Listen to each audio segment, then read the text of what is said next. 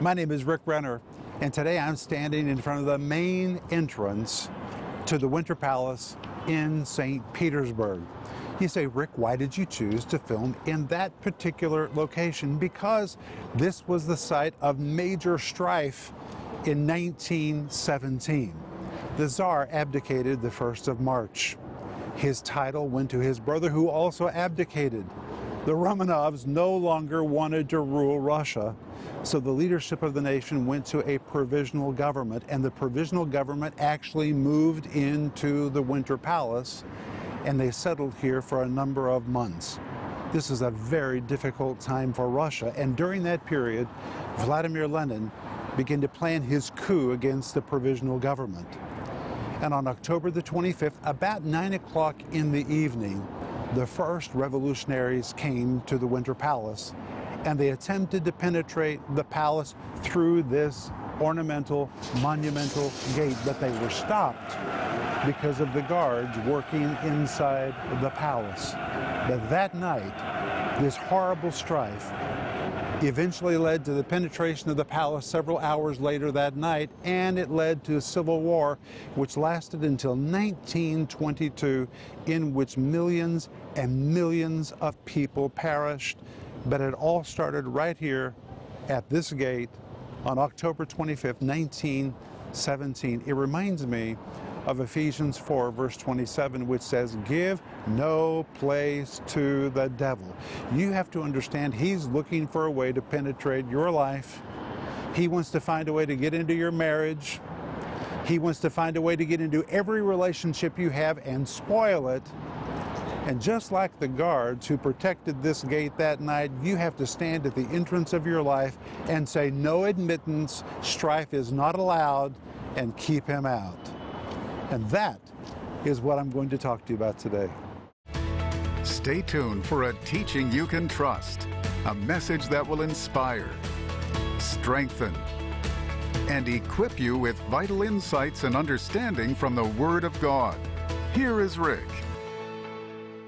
Welcome to today's program. My name is Rick Renner, and I've been waiting for you.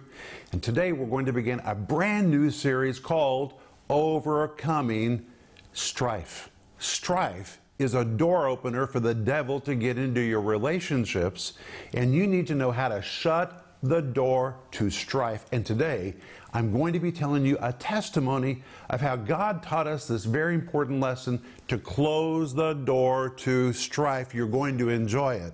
But I want you to order the series, which is called Overcoming Strife.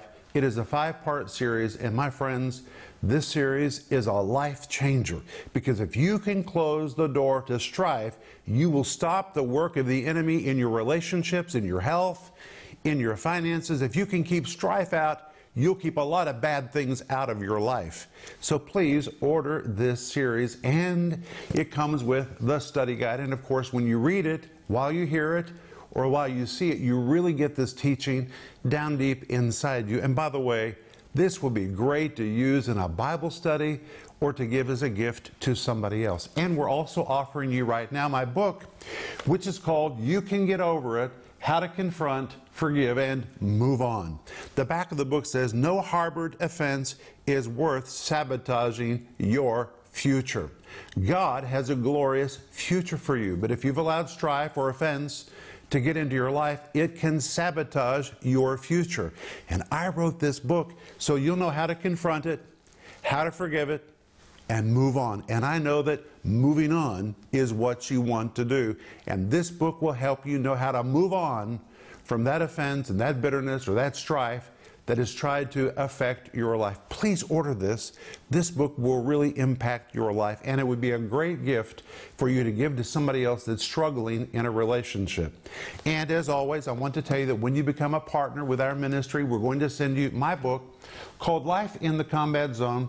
The subtitle says How to Survive, Thrive, and Overcome in the Midst of Difficult Situations. And we always give this to people who become partners, because this book is dedicated to partners. I'm not prophesying a combat zone. You're probably already in one. You need to know how to survive and thrive in it And that's why this book is for you, and we give it to anybody who becomes a partner with our ministry. And we also send the book called The Gift of Forgiveness by Denise. It's a small book, but my friends, this book is powerful. And again, when you become a partner with our ministry, we will immediately send you these two books as our way of saying, welcome to our family. And thank you for being a partner. And remember that right now on our website, at a very radical discount, we're offering you our autobiography called Unlikely, Our Faith-Filled Journey to the Ends of the Earth. Please order yours. You'll love this. And it's not just a story. It's also filled with a lot of teaching that will impact your life. And remember that if you need prayer, we're here for you. And we earnestly want to put our prayers to work for you. Whatever it is you're dealing with, give us a call or send us an email. And the moment we hear from you, we're going to begin to pray for you. But reach for your Bible. And today, we're going to turn to Ephesians chapter 4. And we're going to begin in verse 26, where the Apostle Paul writes, and he says, "Be angry and sin not. Let not the sun go down upon your wrath." The New Living Translation says it like this: "And don't sin by letting anger control you. Don't let the sun go down while you are still angry." But the King James Version again says, "Be ye angry and sin not. Let not the sun go down upon your wrath." The word angry in Greek is the word orgidzo, and this is a horrible word, and I'm going to read to you directly from my notes so you'll understand what it means. This word angry, the Greek word orgidzo, depicts a silent resentment that gives way to an outburst of emotion. A deeply felt anger suddenly released. A swelling, growing, wrathful emotion that explodes in rage. We're really talking about rage. And the Bible says, don't let rage get the best of you. Be ye angry and sin not, and let not the sun go down upon your wrath. What does that mean? Well, in Greek, it is the word paragidzo. From the word para. The word para means alongside, and the word orgidzo is the word we just saw, which is translated earlier as the word angry, and it depicts a silent resentment that gives way to an outburst of emotion, a deeply felt anger suddenly released, a swelling, growing, wrathful emotion that explodes in rage. But when you compound the two words together, the word para and the word orgidzo, it depicts a silent resentment or rage, para, that is alongside of you. You go to bed with it like it is your partner. Well, if you're married, this is really bad because it means there's going to be something between you and your spouse, and that thing between you and your spouse is resentment, it is unforgiveness, it is rage, it is wrath, and it divides you from that person that you love. But the Bible says, whether you're married or not, you're not to go to bed with resentment and rage as your partner. Do not go to bed in this attitude. Denise and I made a commitment years ago that we would not go to bed if we had a problem with one another. First, we're going to work it out because we don't want anything to get between us. But then when you come to Ephesians 4, verse 27, Paul goes on to say, "Neither give place to the devil." Wow, that's powerful. This means that anger and rage gives place to the devil. It opens a door for strife. And in this verse, Paul says, neither give place. The word give is a form of the Greek word didomi, which means to give, to allow, or to permit, which means there are things we can do that allows and permits the devil to find a place in our relationships. He says, don't do it. Don't give place to the devil. The word place is the Greek word topos. The word topos describes a specific marked off geographical location, a real place, an entry point, and it is the very Greek word which depicts an opportunity. And what we find is when you're wrathful, when you're filled with rage, when you're angry and you don't resolve it, or when you're in a strifeful attitude, it literally opens a door just as real as any door to your house. And when the door is open, the enemy finds an access point to enter into your lives. It becomes an opportunity for the devil. And the word devil is the Greek word diabolos. The word diabolos we use as a name. We translate it as the word devil, but really when you understand the word devil, translated from the Greek word diabolos, it really is his job description. It's a compound of two words. The first word is the word dia, which carries the idea of penetration. The second word is the word balos, which means to throw something like a ball or to throw something like a rock. But when you compound these two words together, it literally describes one who repeatedly strikes and strikes and strikes until he successfully penetrates an object in order to ruin it, affect it, or to take it captive. The name devil means to slander, to accuse, or to defame, to penetrate by continuous assault, or to ensnare in a net. And you always know when the devil has found access because the way you think begins to be affected. Rather than think positively about that person that you love, you begin to see them through colored glasses, where now you see every defect in their personality. You see what you don't like. Why? Because the defamer, the slanderer, has gone to work in your mind and in your emotions to point out everything bad in that other person. And when you begin to have thoughts like that, that is evidence that the devil has found an access point into your mind and into your emotions, and very often you become ensnared, almost as if ensnared in a net. Think of strifeful moments in your life when suddenly you got involved in a wrangling conversation with someone that was so unpleasant, and it seemed you couldn't find your way out of that conversation. You're ensnared in a net. That's because the devil has found access to that moment in your life. Well, I'm going to give you a testimony from my life. Many, many years ago, Denise and I were traveling in a very small car all across the United States to preach in meetings. The car was so small, we didn't even have luggage in the trunk for place in our trunk for our luggage, so I tied it to the top of the car. In the back seat was Paul, and we had so much stuff in the back seat, sometimes we'd have to look to make sure Paul was really back there. Philip was a newborn, and Denise was carrying Philip on her lap. Well, when you're in a tiny little quarters like that, you have opportunity for disagreement and strife. And Paul wouldn't stay in his car seat. So all the time I was wrangling with Paul, trying to get him to stay in his car seat. I'd pull the car over, put him back in his car seat. By the time I'd get back in my seat, he was already out of his car seat. And then Philip, who was an infant, was on Denise's lap, and he would be crying. And we were driving for hours and hours and hours from one church to another church, from one state to another state. And one day, very late in the evening, Denise and I got in strife. We were driving down the road, and to be honest, it's very unusual for Denise and me to get into strife. We're just not strifeful people, but we got into strife. And while we were in strife, something terrible happened. I had a piping hot cup of coffee in the coffee holder between me and Denise. And in that strifeful moment, Philip reached over from Denise's lap and put his hand into that cup of coffee. Well, of course, it burned his hand. But we didn't realize how badly he was burned because we were driving late at night and the car was dark. He cried and cried. His crying became worse and worse, so finally we pulled the car over and turned on the car light. And when we looked, we couldn't believe what we saw.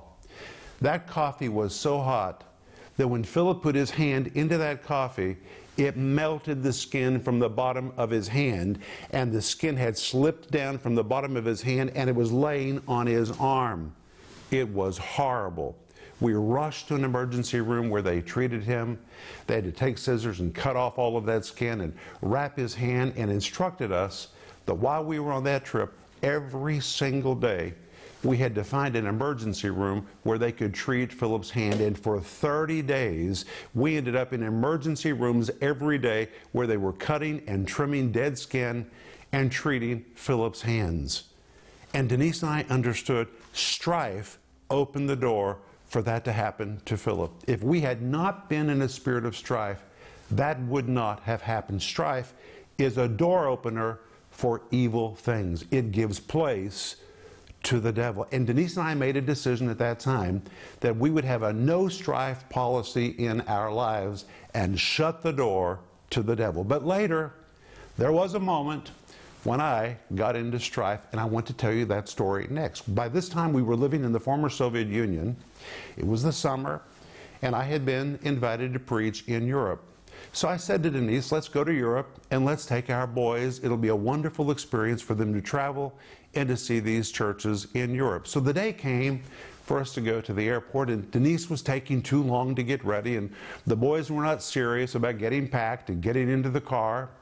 And I became frustrated, and my frustration turned into anger, and then it turned into rage, and I began yelling, "Get in the car. If you don't get in the car, I'm going to go on this trip without you." And I found myself in a spirit of strife. Well, that week, a friend was going to stay in our home with her dog so she could take care of our dog while we were gone. Well, when I got into that spirit of strife, I yelled, and I said, "Fine, I'm going to load this luggage into the car by myself, and if you're not in the car in minutes, I'm headed to the airport by myself." So in a fit of anger, I opened the front door to take that luggage out to the car, and when I did, our administrator's dog ran out the front door and got into a fight with our dog, which was a massive Saint Bernard. And I remember thinking, oh, wonderful. We need to go to the airport, and now our dog, our massive Saint Bernard, is going to kill our administrator's dog. So without thinking, I ran down to the driveway and stood between the dogs just as our dog put his jaws around the neck of the other dog, and I thought, great, he's going to kill this dog. So without thinking, which is often what you do when you're in a spirit of strife, you don't think right, I reached my hands into the jaws of our Saint Bernard to pull it off of the other dog. And when I did, our dog chomped on the other dog. But the problem is, he chomped on my finger, and when he did, he bit the end of this finger off. Now I'm standing in our driveway with blood pouring from my finger. I walk up the house, into the bathroom. I begin to wash my finger under the faucet and begin to wrap my finger with toilet tissue. I walked into the entryway as Denise came down the stairs, finally ready to get into the car. And I said, "Denise, the dog just bit the end of my finger off." Denise said, "Oh, Rick, that's not a funny joke." I said, "You're right, it's not." And I showed her my hand. Rather than go to the airport, now Denise and I got in the car and we drove to the hospital, which was a very old, decrepit, Soviet-style hospital. And when they saw my finger, they checked me in as a patient and told me I had to stay all night in the hospital. The condition of the hospital was so terrible that the tiles were broken and falling off the walls. As we walked down the hallway to my room, we had to wave the cigarette smoke out of the way. And when I finally got into my room and got into my bed, I looked at my surroundings, and there was a single light bulb hanging on a little wire from the ceiling. There was a sink in my room hanging lopsided on one screw. This was my new surroundings in the hospital. And the doctors and the nurses began giving me shots. And the next day they said, "Now, Mr. Renner, we need to tell you that there's a law in this country that if your dog has not had a rabies shot, then you have to have rabies shots. Has your dog had rabies shots?" I said, "No, it's our dog. Our dog doesn't have rabies." He said, "Unfortunately, that means by law you have to have rabies shots." Well, that day they were giving me shots in my arm, in my bottom, just giving me all kinds of shots and trying to treat me and stop this bleeding. And he finally said, "Mr. Renner, we're going to let you go with your children and your family to Europe to do your meetings, but we need to tell you something. These rabies shots are very serious. There are 7 altogether, and if you fail to take one of these rabies shots on time, you will get rabies from these shots. So as you travel, we're going to give you the syringes, we're going to give you the chemicals. You have to find someone in every location to give you a rabies shot, or you will get rabies. I remember laying in my bed thinking of the old movie Old Yeller, how Old Yeller developed rabies, and they had to chain the dog to a tree. I could just see myself foaming at the mouth because I didn't take my rabies shot on time. So I took the solution, took the syringes. With Denise and the boys and our luggage, we got in the car, we flew to Europe with my finger all wrapped up, and every church we went to, I was humiliated when I had to say to every pastor, "Pastor, do you happen to have a nurse in your church that can give me a rabies shot?"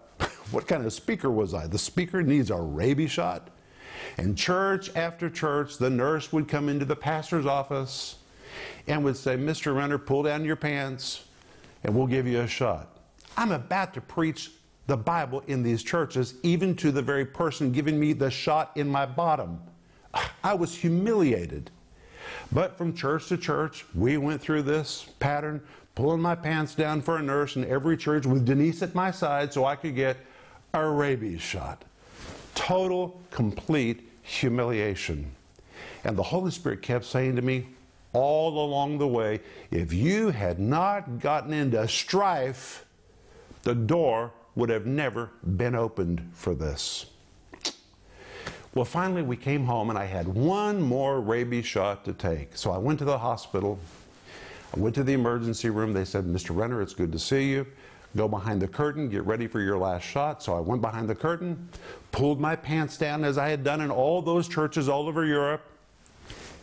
And the nurse came behind the curtain and looked at me and said, "Mr. Renner, what are you doing? We give these shots in the arm." And here, I had just pulled my britches down in churches all over Europe. I didn't have to. They were supposed to be given in the arm. But you see, I was in the spirit of strife when those injections were first given to me, and I couldn't hear correctly. When you get into a spirit of strife, you don't think right, you don't act right, you don't hear right. It opens a door. It becomes an access point for the enemy to find his way into your environment. And that is why the Apostle Paul says, neither give place to the devil. Now, when we come back tomorrow, we're going to identify entry points for strife. If you can identify those entry points, then you can close the door and you can overcome strife. I'll be back in just a moment, and I want to pray for you. From time to time, strife tries to get into all our lives. Strife is an evil force that divides people, causes heartaches, and can even destroy relationships. Rick Renner says, years ago, Denise and I made a no strife policy in our lives and ministry, and it permanently shut the door to strife. And if you'll make the choice to have a no strife policy, that decision can permanently keep strife out of your life. In this practical and powerful series, Overcoming Strife, Rick teaches how to stop giving place to strife in your life, how to stop your tongue from speaking poisonous words, how strife in its basic form is demonic and destructive, how to follow after peace and obtain it, how to permanently avoid the fruit of bitterness and strife. You really can permanently shut the door to strife. In this powerful series, Rick will help you to know how to slam that door shut forever, and it will change your life. This 5-part series is available in digital or physical format starting at just $10. In addition, we're also offering you the book, You Can Get Over It. This 195-page hardback book is packed with solutions about how you can successfully deal with difficult people and how you can get over the hurts you've experienced in life along the way. You can recover. This book will show you how, and it can be yours for just $15. Don't miss this special offer, the 5-part series, Overcoming Strife, and the book, You Can Get Over It. Call the number on your screen now or go to Renner.org to order. Call or go online now.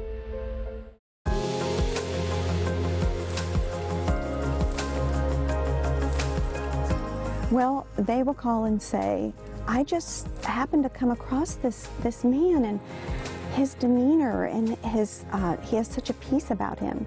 And I really like the fact that he is so versed in the Word of God, so versed in what he's teaching on. You can tell he really puts the time into it. But he's also easy to listen to because, Pastor Rick is operating in his gift.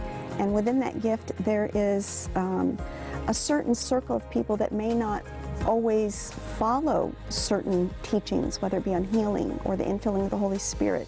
Maybe that wasn't their background, but the way Pastor Rick's demeanor is, and because of his study of the Word, they take the time to listen. I've prayed with a lot of people that have been saved their whole life, been in church their whole life, and said, he makes me trust that if I call you and ask to be filled with the Holy Spirit, that I'm getting something that's scriptural. And so that just blesses me. And then we talk to a lot of people from other countries. We talk to people all over the world. Some people call in and think that we're in Russia. And we're like, no, this is his stateside office. He does have an office in Russia.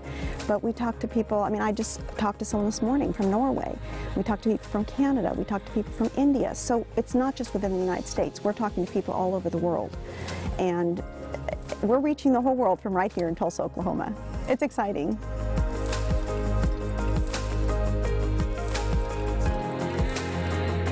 I think it was a great connection for them. So many people have been isolated, and they were fearful, and they found a place where they could be encouraged, taught, strengthened, prayed for, and people who loved on them and cared for them.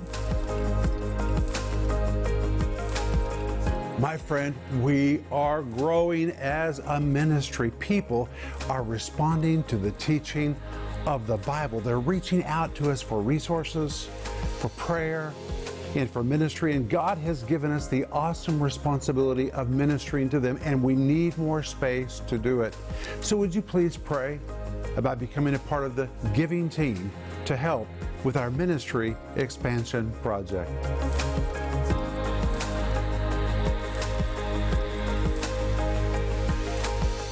Well, today I've told you my testimony about how Denise and I learned to close the door to strife. And since that time, we have had a no strife policy in our lives, in our family, and in our ministry. We simply do not make room for strife. We learned that we can overcome it if we'll close the door to it. And I want you to order my brand new series, which is called Overcoming Strife, and it comes with a wonderful study guide. This will be so life impacting for you. And we're also offering you right now my book called You Can Get Over It, How to Confront, Forgive, and Move On. It's an easy read, but it's a life changer. Please order yours today. But I want to pray for you. Father, I thank you in the name of Jesus that you've told us not to give place to the devil, and that means we can do what we have to do to close the door. Help us to close the door to strife so the devil cannot find an entry point into our lives and into our relationships. I thank you for this in the powerful name of Jesus. Amen. Be sure to join me tomorrow. We're going to be identifying entry points for strife and how to close the door to strife. But until then, remember Ecclesiastes 8:4, where the word of a king is, there is power.